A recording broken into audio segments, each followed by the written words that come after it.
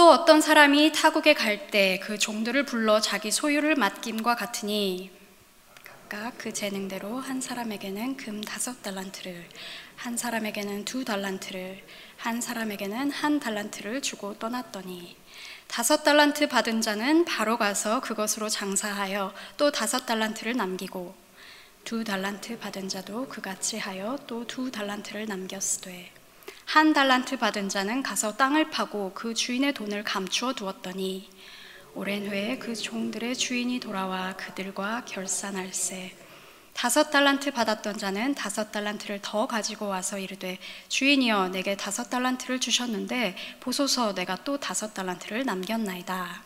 그 주인이 이르되 잘하였도다 착하고 충성된 종아 내가 적은 일에 충성하였음에 내가 많은 것을 네게 맡기리니 내 주인의 즐거움에 참여할지어다 하고 2달란트 받았던 자도 와서 이르되 주인이여 내게 2달란트를 주셨는데 보소서 내가 또 2달란트를 남겼나이다. 그 주인이 이르되 잘하였도다 착하고 충성된 종아 내가 적은 일에 충성하였음에 내가 많은 것을 네게 맡기리니 내 주인의 즐거움에 참여할지어다 하고 1달란트 받았던 자는 와서 이르되 주인이여 당신은 굳은 사람이라 심지 않은 데서 거두고 해치지 않은 데서 모으는 줄을 내가 알았으므로 두려워하여 나가서 당신의 달란트를 땅에 감추어 두었었나이다. 보소서 당신의 것을 가지셨나이다. 그 주인이 대답하여 이르되 악하고 게으른 종아 나는 심지 않은 데서 거두고 해치지 않은 데서 모으는 줄로 내가 알았느냐. 그러면 내가 마땅히 내 돈을 취리하는 자들에게나 맡겼다가 내가 돌아와서 내 원금과 이자를 받게 하였을 것이니라 하고 그에게서 그 1달란트를 빼앗아 10달란트 가진 자에게 주라. 무릇 있는 자는 받아 풍족하게 되고 없는 자는 그 있는 것까지 빼앗기느니라. 이 무익한 종을 바깥 어두운 데로 내쫓으라. 거기서 슬피 울며 이를 갈리라 하니라. 아멘. 네, 잘 아시는 분들도 있을 것 같은데 저희 남편은 한 증권회사에서 다른 사람들의 돈을 맡아서 투자를 해주는 일을 하고 있어요. 지금 10년 넘게 13년 가까이 하고 있는데 저는 사실 주식에 1도 모릅니다. 그리고 또 관심을 갖는 것조차가 어려워요. 그래서 아무리 남편이 자기가 무슨 일을 하는지 설명을 해줘도 이게 머리에 입력이 되지 않습니다. 근데 특별히 오늘 설교 준비를 하면서 어제 남편한테 진지하게 물었습니다. 투자를 잘하려면 어떻게 해야 합니까? 그랬더니 남편이 눈이 휘둥그레져가지고 이 사람 봐라 이런 질문을 다 하네 하면서 이리 와서 앉아보래요. 그랬더니 열심히 설명을 해주는 거예요. 근데 아무리 생각해도 오늘 전할 제 말씀과 접점을 찾지를 못했어요. 그래서 아무래도 굳이 이 자리에서 말씀을 드리지 않아도 될 것 같은데 혹시 궁금하신 분이 있으신가요? 어떻게 하면 투자를 잘할 수 있을지 혹시 투자하고 계신 분 계신가요? 궁금해하실 것 같아서 나눠보겠습니다. 저희 남편이 대견해할 것 같아요. 첫째로 좋은 투자 상품이나 품목을 알아야 된대요. 그러려면 그냥 누구 말 듣고 투자를 하는 게 아니라 안목이 있어야 되고 경험이 있어야 되고 또 지식이 아주 풍부해야 된다고 해요. 그래서 독서도 많이 해야 되고 인터넷도 많이 찾아봐야 되고 그래서 그런지 저희 남편이 밤에 잠을 안 자고 계속 인터넷을 하더라고요. 둘째로 정확한 기대 수익을 알아야 되고 어느 이렇게 돈을 손해를 보고 어느 지점에서는 내가 빠져나와야 된다 이런 거를 기준이 딱 잡혀 있어야 된대요. 그래야 빨리 큰 돈을 벌고자 하는 그 욕심을 이렇게 컨트롤할 수 있고 또 계속 돈을 잃는 상태에서 허황되게 언젠가는 오르겠지 하면서 계속 돈을 잃는 그런 어려운 일을 끝일 수 있다고 합니다. 셋째로 인내심이 필요하다고 해요. 그래서 어떤 분들은 말이죠 막 조급해가지고 오르니까 막 좋아하다가 떨어지면 막 또 팔아야 될 것 같고 막 이런데 쭉 기다리면서 내가 정한 그 바운더리 안에서 그거를 잘 인내하면서 볼 줄 알아야 된다는 거죠. 그리고 마지막으로 주식은 팔아야 해야 그게 수익이 된대요. 나 주식 많이 가지고 있어, 많이 올랐어 한다고 그게 실질적으로는 내 자산이 안 되는 거예요. 그것을 팔 때, 그 수익을 내가 쓸 수 있을 때 그것이 이익이 된다는 거죠. 그러면서 제가 생각을 했어요. 하나님 말씀처럼 이게 몰라서 못하는 게 아니구나. 다 아실 것 같아요. 그런데도 이제 잘 하는 게 어려운 거죠.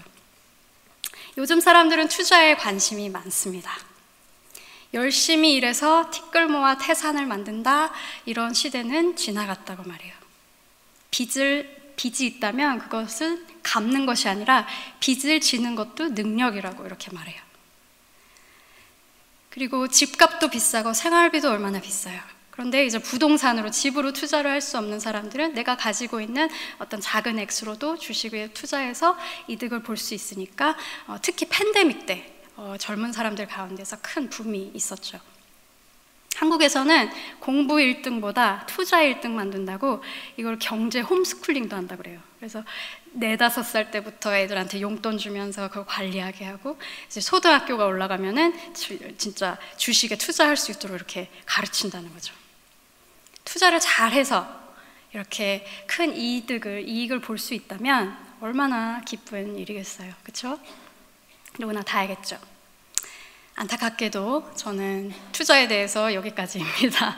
여러분에게 투자 전망에 대해 말씀드릴 것은 없지만 또 제가 말씀은 보지 않겠습니까? 그래서 영원한 하나님 나라의 투자 성공 비결을 말씀에서 함께 찾아보고자 합니다. 오늘 읽은 본문은 흔히 어떤 비유로 불리죠? 달란트의 비유, 이러죠.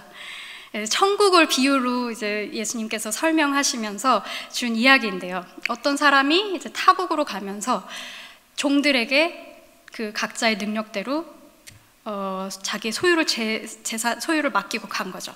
한 사람에게는 5달란트를 줬고, 다른 사람에게는 2달란트를 줬고, 마지막 사람에게는 1달란트를 줬어요. 여기서 말하는 달란트는 어떤 무게의 단위였어요. 그래서 금 한 36kg 정도 되는 그런 무게.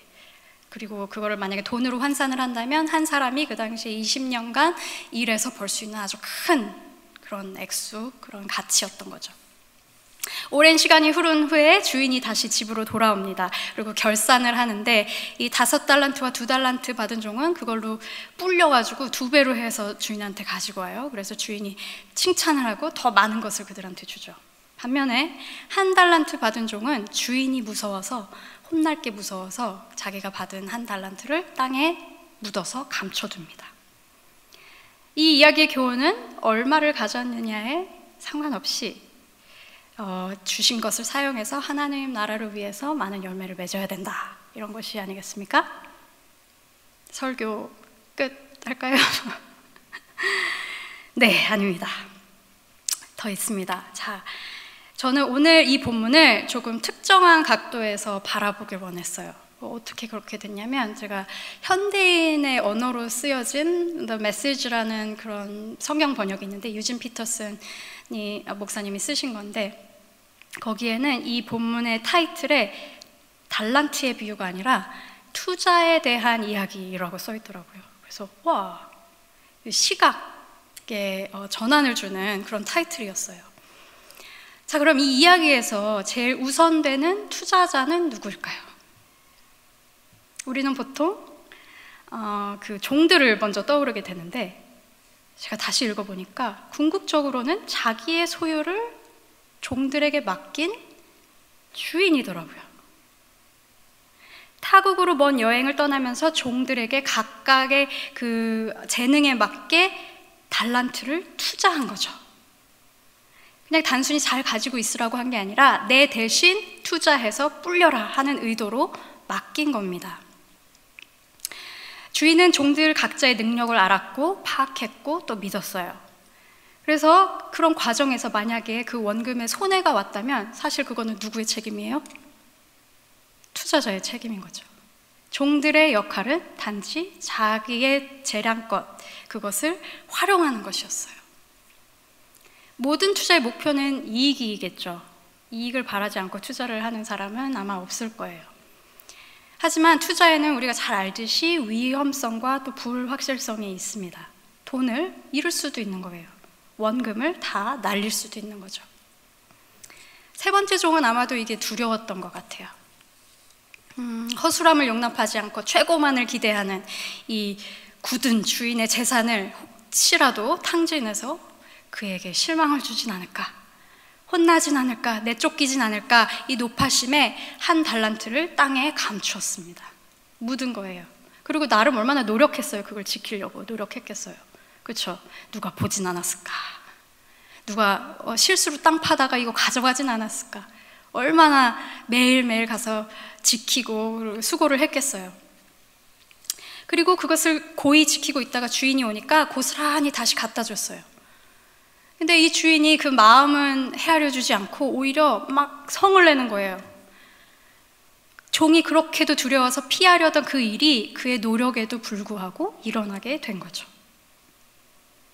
주인은 그렇게 조심스럽게 아무것도 잃지 않으려고 두려움에 떨며 살던 종이 게으르고 악하다고 평합니다. 자신이 심지 않은 데서 거두고 해치지 않은 데서 모으는 그런 사람인 줄 알았으면 가지고 있는 것을 은행같이 취리하는 사람한테 갖다 주고 이자라도 받아야 되는 게 아니냐, 이러고 이제 호통을 치는 거죠. 여러분이 투자자라도 그러지 않겠어요? 내 돈을 누구한테 좀 투자해달라고, 불려달라고 맡겼는데, 그 의도를 줬는데 내 마음이나 의도는 안중에도 없이 두려움에 빠져서 자기를 보호하기에만 긍긍하면서 그러고 있는 사람들 얼마나 화가 나겠어요. 그렇죠? 그리고 그에게 맡겼던 것을 뺏어서 투자 잘하는 사람에게 주었겠죠. 오늘 이야기에 나온 것처럼. 그럼 투자자인 주인의 기쁨을 샀던 종들의 모습은 어땠는지 한번 또 살펴보면 좋을 것 같아요. 세 번째 종과 달리 나머지 두 종은 자신의 능력대로 또 방법대로 장사를 해서 원금의 2배의 이익을 창출해냅니다. 자, 근데 2배의 이익을 봤다는 거는 그 또한 큰 손해를 봤을 수도 있었다는 거예요. 그만큼 더 큰 용기가 또 도전이 필요했었던 거죠. 자신의 재산도 아닌데 그럼에도 불구하고 위험을 무릅쓰고 머리를 쓰고 노력을 해서 그 자기에 맡겨진 것에 충실했던 거예요. 그래서 그들이 주인이 왔을 때 잘하였도다, 착하고 충성된 종아, 내가 적은 일에 충성하였으며 내가 많은 것을 내게 맡기리니 내가 내 주인의 즐거움에 참여할지어다, 이런 칭찬을 얻게 되죠. 이 천국 이야기의 주인과 같이 하나님께서는 아마도 우리 각 개인에게 우리의 재능대로, 은사대로, 환경대로 그의 소유를 투자를 하셨다고 볼 수 있을 것 같아요. 우리에게 생명과 시간과 일과 사역과 재물을 맡겼습니다. 우리에게 우리의 자녀들과 부모님들과 배우자들, 친지들을 맡겼어요. 일터에서 함께 일하시는 분들, 교회에서 함께 섬기는 분들, 우리의 이웃, 새 신도를, 목원들을, 성도들을 맡겨주셨습니다. 복음을 주셨고 꿈과 기회와 비전을 맡기셨어요. 그 어느 것 하나 우리의 소유가 아닌 거예요. 우리는 잠시 맡아서 책임지다가 하나님께 돌려드릴 것들이라는 것입니다. 우리가 움켜쥐고 잃어버릴까, 다칠까, 손해볼까 이렇게 전전긍긍할 것들이 아니에요.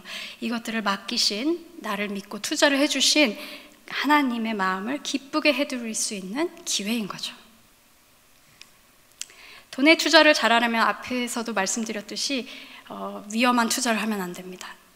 시세를 잘 파악하고 현실을 잘 파악하고 많은 정보를 가지고 똑부러지게 예측하며 여러 가지 변화 가능한 상황들을 잘 컨트롤해서 돈을 투자해야 돼요. 나는 다 잘 될 거다, 이런 막연한 믿음으로 하면 분명히 망합니다. 하지만 하나님 나라에서 남는 투자는 좀 다르다고 생각해요. 전능하신 절대적인 투자자가 하나님이시라는 것을 알면 우리는 도전을 할 수 있고 번거로움과 불확실성을 감당할 수 있는 것입니다. 하나님이 맡겨주셨기 때문에. 믿는 구석이 있으니까 맡겨주셨겠죠. 우리 주인이 어떤 분이신가에 대한 이해와 사랑, 주인이 정말 원하는 것이 무엇인가에 대한 그런 깊은 공감, 그리고 그가 이렇게 그만 바라보는 나를 절대로 외면하시지 않고 상 주시고 그의 기쁨에 동참하시게 할 것이라는 그 기대를 하는 어떤 여정이 되는 거죠. 히브리서 기자는 11장 6절에 이렇게 말합니다. 믿음의 조상들의 삶을 나열하면서 믿음이 없이는 하나님을 기쁘시게 하지 못하나니 하나님께 나아가는 자는 반드시 그가 계신 것과 또한 그가 자기를 찾는 자들에게 상 주시는 이심을 믿어야 할지니라, 이렇게 말합니다. 이 믿음이 없이는 하나님께 속한 나라에 투자를 할 수 없어요. 하나님 나라에 속한 가치관을 가질 수가 없겠죠. 내게 주어진 모든 것이 하나님의 것이라고 인정할 수 없어요. 그래서 오히려 내가 가진 것에 집착을 하거나 혹은 낭비를 하게 돼버리는 거죠. 다른 이들을 위해, 하나님의 일하심들을 위해 내 시간을, 내 재물을, 내 마음을 내어주기가 힘들어요. 내 거니까, 내가 지켜야 되는 것들이니까, 내가 불려야 되는 것들이니까. 그래서 나 자신을 먼저 보호하게 되고 본전이라도 지키기 위해 안일한, 편안한 그런 삶을 선택하게 되는 것입니다. 하지만 이것은 오늘 이야기에서도 비유로 나왔듯이 하나님께 속한 나라의 사람들의 삶이 아니에요. C.S. 루이스는 4가지 사랑이라는 책에서 이렇게 말합니다.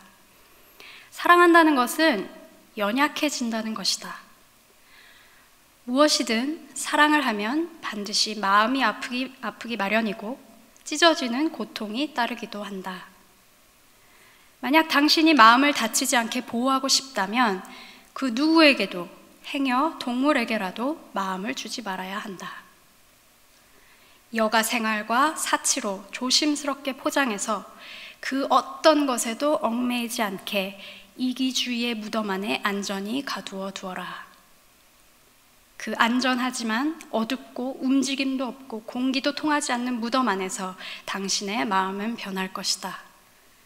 아무 아픔이 없게 딱딱하고 회복할 수 없는 상태로 말이다. 천국 이외에 당신이 모든 위험과 사랑의 격동으로부터 완벽하게 안전할 수 있는 곳은 바로 지옥뿐이다. 이렇게 쓰셨더라고요. 아무것도 잃지 않으려고 두려움에 떨면서 움켜쥐는 그런 삶은 이미 심판의 삶이요, 지옥의 삶인 것입니다. 그런 삶은 가지고 있던 것마저 즐기지 못하고 빼앗겨버리는 결과를 초래하게 되죠. 반면 믿음으로 정말 가치 있는 일에 쏟아붓고 썩어지지 않을 것을 위해 투자하는 삶은 주인의 기쁨에 이미 동참하는 삶이요, 이미 자유한 삶이고 천국의 삶인 것입니다. 이런 삶은 언제나 풍성해서 나눌수록 더 부요해지는 그런 기적을 맛보는 것입니다. 하나님께서는 아무 자격이 없는 우리들을 위해서 자신의 전부, 그 아들 예수 그리스도를 내어주셨습니다. 우리를 위해서 성령 하나님을 보내셔서 능력과 힘을 더해 주셨어요. 우리가 그의 뜻대로 살 수 있도록 하나님께 속한 하늘의 모든 자원과 능력을 우리가 이 땅에서 사용할 수 있도록 길을 내어주신 거예요. 근데 우리는 그거를 사용하고 있습니까? 아니면 묻어두고 있습니까? 취하고 있습니까? 아니면 있다는 것도 알지도 못하는 삶을 살고 있습니까? 사용해야죠. 주셨는데 내가 뭘 가졌는지 알아야죠. 그래서 그것을 사용해서 사람들과 하나님을 화목하게 하는 일에, 영혼을 구하는 일에, 복음을 전하는 일에, 사람들을 치유하고 세우고 회복시키고 온전히 하나님 앞에 설 수 있는 일에 투자해야 하는 것입니다. 여러분 가진 것에, 여러분의 능력에 부족함을 느끼십니까? 지혜가 없다고 혹시 느끼십니까? 구하십시오. 줄 수 있다고, 하나님께서 줄 수 있다고 믿는 사람만이 구할 수 있습니다. 두려우십니까? 아니면 나 이제 지쳤습니까? 약함 가운데 부어지는 주님의 은혜가 족한 줄로 믿습니다. 어느 집사님이 예배를 하다가 이제 조신 거예요. 근데 조셨는데 그때가 이제 헌금 시간이 됐네요. 그래서 이제 헌금 바구니를 이렇게 받아서 오는데 이제 졸다가 딱 깨니까 지갑에 딱 꺼내서 지폐 한 장을 딱 넣었는데 이게 100불짜리인 거예요. 근데 원래는 한 5불, 10불 이렇게 헌금하시던 분이 이걸 보는 눈도 많고 그래서 꺼낼 수도 없고 이제 한 거죠. 근데 이게 마음에 쓰이는 거예요. 그래서 며칠을 고민을 하다가 이제 장로님을 찾아갔어요. 그리고 이제 솔직하게 얘기를 하는데, 장로님 사실은 제가 20불만 헌금을 하려고 했는데 실수로 100불짜리를 넣었네요. 어떠죠? 그랬더니 이제 이 장로님께서 이렇게 말씀하셨다고 합니다. 아이고 집사님, 그런 일이 있으셨군요. 그렇다면 전혀 걱정하시지 않아도 됩니다. 하나님께서는 분명히 20불만 받으셨을 겁니다. 이렇게 얘기했다는 거예요. 우리 교회 재정부 장로님 같이 참 재치 있으시죠? 자, 여러분에게 맡기신 것들을 한번 헤아려 보시기 바랍니다. 그리고 그 모든 것을 기회로 보시기 바랍니다. 어려움조차도요. 중요한 것은 우리의 마음입니다. 숫자가 아니고 액수가 아니고 크기가 아닙니다. 기회를 찾아 모험을 하고 위험을 감수하면서 믿음으로 하나님 앞에 내어드리는 것입니다. 투자하는 것입니다. 이것이 바로 천국 시민의 삶이요, 또 깨어있는 삶입니다. 오늘 본문 말씀이 포함되어 있는 마태복음 25장은 24장과 함께 예수님께서 십자가에 달려 죽으시기 전 한 약 일주일간 동안 제자들에게 말씀하신 내용이에요. 그래서 예수님이 자신이 다시 올 때까지 하나님 나라를 기대하며 기다려야 하는 그 제자들이 어떤 마음가짐으로 그 시간을 보내야 하고 어떻게 기다려야 하는지를 가르쳐 주신 거죠. 그래서 마지막 시대의 징조를 쭉 말씀하셔요. 그리고 하지만 그때와 그 시기는 아무도 모른다, 이렇게 말씀하셨어요. 하지만 그때는 임할 것이고 반드시 심판이 있다고 말씀을 하십니다. 결산을 할 때가 온다는 것입니다. 두 사람이 밭에 있는데 한 사람은 데려가고 다른 한 사람은 남겨둘 거라고 얘기해요. 그래서 항상 깨어 있으래요. 주인이 명한 대로 일하고 있는 종은 복이 되고 악하고 방탕한 종은 슬퍼 울고 고통스럽게 일을 갈 것이라고 충고하십니다. 그리고 천국의 비유로 주신 말씀이 바로 이 투자의 이야기인 것이죠. 우리의 믿음의 수고와 열매는 하나님께 속해 있습니다. 우리는 단지 맡겨주신 바를 충성되게 사용하여서 하나님을 기쁘시게 할 뿐이에요. 우리의 상급은 하나님의 인정에 있고 하나님의 칭찬에 있고 그리고 그분의 기쁨에 동참하는 것에 있음을 믿습니다. 예수님께서 약속하신 대로 그분이 다시 이 땅에 오실 때까지, 그의 나라가 이 땅에 온전히 임할 때까지 우리 모두가 잠시 동안의 그 안일한 삶에 안주하지 않고 믿음을 가지고 진정한 투자자의 삶으로, 깨어있는 자의 삶으로, 선한 청지기의 삶으로 하나님을 영광되게 하기를 간절히 기도합니다. 기도하시겠습니다.